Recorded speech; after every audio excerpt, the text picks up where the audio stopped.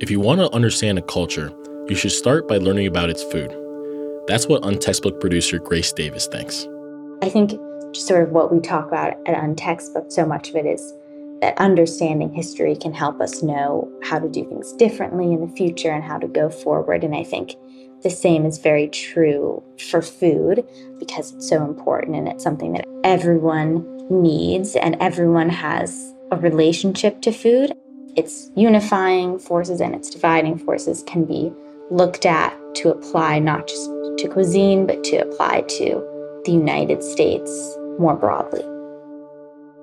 Grace found the work of the historian Paul Friedman, who wrote American Cuisine and How It Got This Way. In the book, Professor Friedman argues that American food isn't so much about a particular set of ingredients or cooking style. Instead, he argues that it comes down to three characteristics: regionality, standardization, and variety. What Paul Friedman is arguing in his book is that a cuisine can be defined not only by specific foods that we can very tangibly eat, but also these more intangible ideas and sort of this ethos of American cuisine. After the break, Grace Davis interviews Paul Friedman about the evolution of the American diet. I'm Gabe Hostin, and this is Untextbook.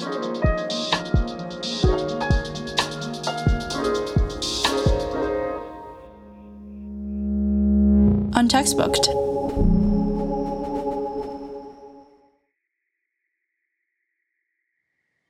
Thank you so much, Professor Friedman, for being here. I'm so excited to talk to you about your book, which I absolutely loved. Sort of a first question I was thinking about was if the story of American cuisine could be told through the lens of one particular food. And, in your book, there's such an emphasis on the importance of variety in different foods as that relates to and defines American cuisine. But one food that you've mentioned has been corn and how we could potentially tell the history of American cuisine that way. So could you speak about that a little bit? Sure. I'm so glad to be here, Grace. In this book, American Cuisine and How It Got This Way, I was trying to talk about long-term features of American cuisine and different fashions. So there are some things like corn that go right through the history of American cuisine, from the indigenous people, particularly, but not exclusively in the Southwest. There's a Pueblo civilization that seems to have lived almost entirely off of corn. And you can do that without too much ill effect if you treat the corn with lime before cooking it, which preserves the niacin. And then corn becomes the staple of the colonists in New England because wheat doesn't grow well there. It becomes the staple of Southern sharecroppers, slaves, in the form of cornbread and various kinds of pancakes, corn pone, and becomes identified with summer in the Midwest and throughout the country in corn on the cob. So, what interests me a lot are these versatile products. So interesting. And this idea that corn has been in so many different cultures throughout the United States is really fascinating. And I think that connects to one of the topics that you used to divide up your book, which was regionality. So how food differs across the United States. And I was curious about how you decided to divide up this book with regionality, standardization, and variety. Sure. A lot of foreign observers and some American observers as well have said there is no such thing as American cuisine. It's either all from other countries, or Americans don't really care about food, or it's just fast food. And the standard answer to that is, maybe there's not a national cuisine, but what about our wonderful regions? What about gumbo in Louisiana, or fish tacos in San Diego, or clam chowder and lobster rolls in New England? And that's a legitimate response, but hides the fact or obscures the fact that regional distinctions have evaporated over time. In other words, after the Civil War, the food of Florida was really different from the food of New Hampshire. Now, not only do they have the same fast food chains, not only do they both have, restaurants like Applebee's or Friendly's, but if you went inside a supermarket, you wouldn't know what state you were in. Parenthetically, you would know the income level of the shoppers because a Whole Foods is very different from a market in a poorer neighborhood. So, yeah, regionality is still a distinction, but much less than it used to be. And it's kind of preserved in what might be thought of as tourist items, like the things I just mentioned. People in New England don't routinely eat clam chowder or Boston baked beans anymore. And the people lining up for lobster rolls in Maine are mostly not people from Maine. So regionality is the victim of standardization. Standardization meaning, the homogeneity I just mentioned about supermarkets, or, the way in which fashions for food are national. Everybody eats fajitas. It's no longer like a Texas thing. Everybody eats bagels. It's not something that you have to go to New York for. Everybody eats sourdough bread. It used to be that means the San Francisco airport, they sold sourdough bread on the assumption that you'd A, want it as a souvenir, and B, not be able to get it wherever your home was. So variety is the one of those three that would seem to contradict what I just said. But the variety is not variety of regions, but the variety of brand name products or within brand name products. So, Tropicana orange juice, there's an original flavor, but then there's Grove Stand, some pulp, no pulp, calcium added. All these standard products. I can't tell you how many times I thought I was getting regular cottage cheese, but it turned out to be pineapple cottage cheese, and I just didn't see it. I thought I was getting club soda, but no, it had cranberry flavor. So the consolation for the industrial nature of the food is that it comes in many flavors. And Americans have been happy to make that trade, even if they weren't quite aware they were making it. Right. This conversation about industrialization, as you said, and standardization, it reminded me of a quote you have in your book. The triumph of modern food was not simply the inevitable outcome of technological progress. I was wondering if you could speak a bit about that and how that connects to this overall American ethos about cuisine. Well, Americans are not unique in liking technological progress. So I would not say that standardization and industrialization of the food supply advanced further in America because its technology was more advanced. So, for example, things like bouillon cubes, concentrating meat products, were invented in Germany, and canning fish and things like that were developed in Scandinavia or the Mediterranean. Americans embraced it more wholeheartedly, partly because of advertising, partly because it seemed modern and America was supposed to be about modernity, and partly because of convenience. So the things that the Europeans tended not to embrace were, for example, in Germany, there never was a time when there were only a few beer companies. Every place had its own beer and still basically does. Various kinds of cold cuts, salamis or charcuterie or wursts, sausages in Germany are different. So Nuremberg has its own sausages, and they're rather small and thin. And you can get other kinds, and you can get the Nuremberg sausages outside of Nuremberg. But that is a local specialty. It's made by local butchers. And so in certain basic things like bread, beer, wine, meat products, they made a distinction between those, which remained local and what we would call artisanal, and things like soup mixes or canned vegetables, which they adopted as much as Americans did.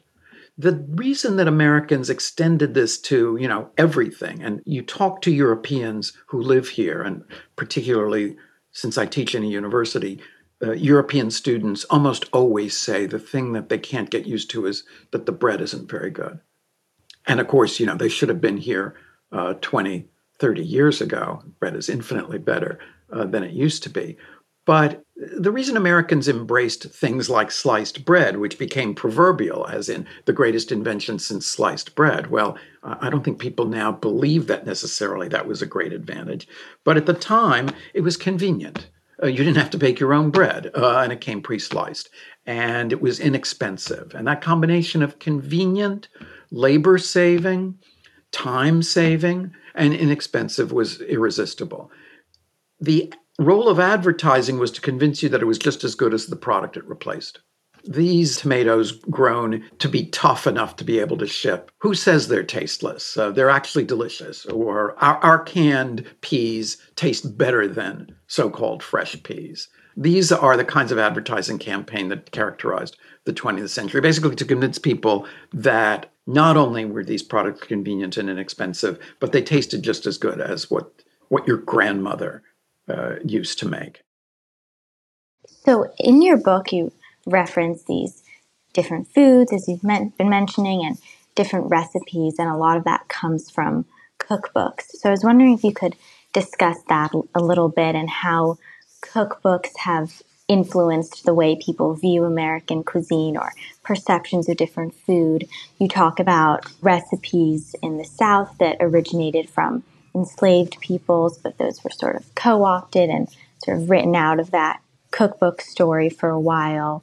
You also talk about different depictions of men and women in cookbooks. So I would love to hear more about that.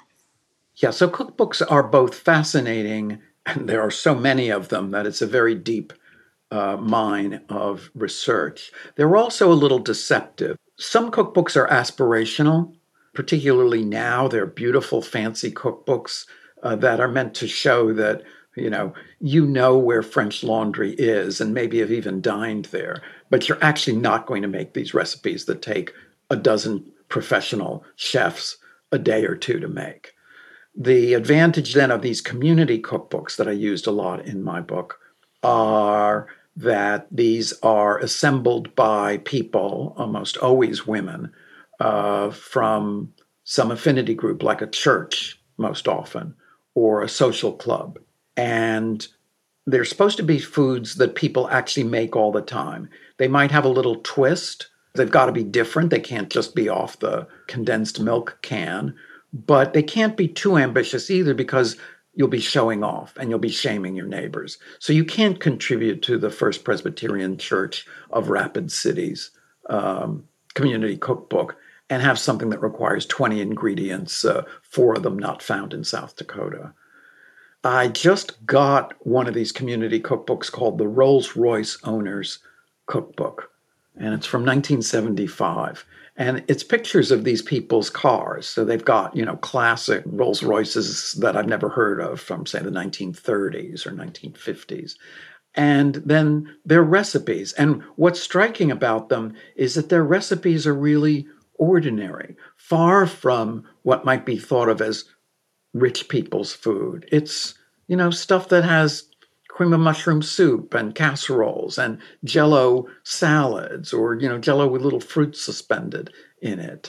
So cookbooks make an assertion. Sometimes they assert territory, like a kind of land claim. And you mentioned that at one time, African Americans were credited with a peculiar genius for cooking.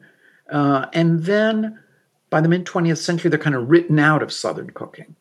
And somehow there's this thought that there's a Southern cooking that's white, and then there's something that could be called soul food that's for blacks, and that they're really distinct.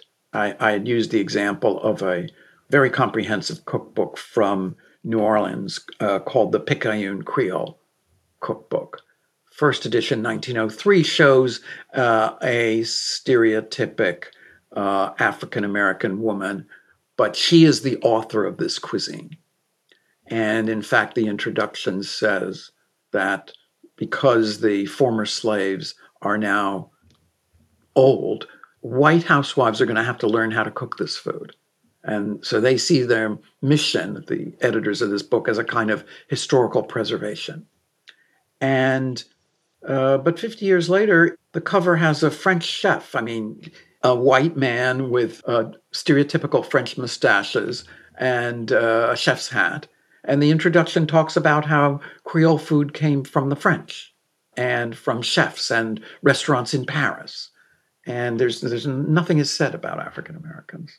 So yeah, you have to see the cookbook as a wonderful resource, but as a somewhat suspect one. So I'm wondering what you think about how understanding food history and understanding specifically the history of American cuisine, how can that help us achieve greater food equality, food security, food justice? So I think the strengths of American cuisine are a kind of exuberance, that non rule bound or willingness to experiment, variety. There's no place like LA or New York for the variety of restaurants available. The problem is that an optimistic scenario says that, oh, well, this means that it makes Americans more tolerant. And there's no evidence that that's true, unfortunately. I wish it were. You can see this with Mexican food now. The same people who patronize Mexican restaurants may be hardliners, convinced that the border is, some sort of danger zone for takeover of America and erosion of its values. In the late 19th century, Chinese restaurants were wildly popular, but nevertheless, the Chinese were the first ethnic group to be targeted, beginning with the so-called Chinese Exclusion Act of 1880 that prohibited most immigration from China. So the openness to culinary experimentation does not necessarily translate one-to-one into a more tolerant and open attitude. Right. Thank you. And I think just continuing on this conversation about industrialized food, in my episode last year with Rachel Loudon, she took the position that industrialized food has led to greater food access or food equality. And I think that that's sort of one opinion in this ongoing debate about industrialized food. And I was wondering what you think about how can our food systems be both sustainable and accessible? And is it that those are mutually exclusive ideas, or is there a way to achieve this food accessibility and equity while also having sustainable production of food? I think ultimately, and I think I know Rachel would disagree. It's not a choice between sustainability or accessibility. The notion that the industrialization of food made average nutrition much better is true, but it's true for the late 19th and maybe first 2/3 of the 20th century. There's absolutely no doubt that in 1860, the average family spent a half of its income, at least in the United States, on food, and now it's more like 17%. But the same argument then makes it inexplicable why the number of people who experience food insecurity, that is, they don't have enough to eat on a given day, is as high as it is, 35, 40%. And people who are experiencing chronic nutrition in not the wealthiest country in the world anymore, but certainly one of the wealthiest, is quite high. So that already in this industrialized food system, with food seemingly cheap, the actual delivery of nutritional food is very poor. And this is visible in rates of malnutrition and obesity in particular. So it's not that the industrial food system is working just great, except for that little problem about climate change. It's not working well. Some of that has to do with the limits of technology. Some of it has to do with the food industry's desire to sell value-added products that often have sugar or other non-nutritional items. Some of it has to do with consumer preferences or lack of education. And a lot has to do with access. It's not that people who are poor don't like fresh food, but until the recent change in legislation that gives more SNAP credits to food bought at farmers markets than at supermarkets, this food was too expensive. Fresh food is a luxury for people who are living near or under the poverty line. I mean, I deny that sustainable agriculture is some kind of like East Coast, West Coast elite Democratic Party voting minority. And we have to find some ways of making food sustainable, whatever those are. There just is there's not a way of continuing to do what we're doing now.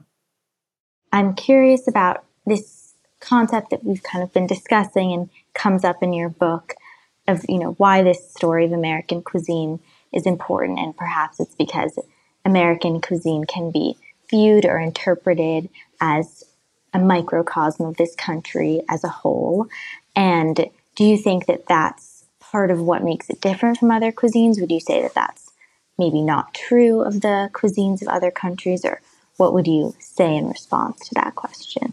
I think American cuisine has, for a long time, I mean, forever, been dismissed as laughable by the rest of the world. But in fact, in the last 20 years particularly, the rest of the world has come to look a lot like the United States in terms of cuisine. It's not that it has adapted things that Americans like necessarily, but it has become eclectic.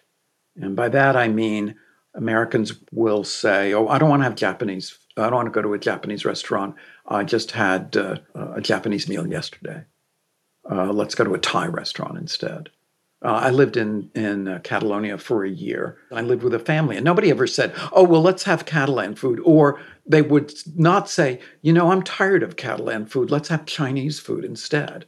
It wasn't something where you had a choice. It's like the most American aspect of global cuisine is experimentation. And that experimentation may be within a world defined by America, tacos, paninis, pizza, sushi, and so forth. But you've broken out of the notion that your grandmother is the person who defines what the traditions of dining and cuisine are. Thank you so much. Paul Friedman is the author of American Cuisine and How It Got This Way. Professor Friedman, where can people find more of your work? Really, just look me up on the internet. I'm the author of a book called 10 Restaurants That Changed America, and I edited a book called Food, The History of Taste, available from the usual sources. I also, although I don't have a particularly lively webpage at Yale University where I teach, if you look up the history department, there's a little kind of sketch of my career.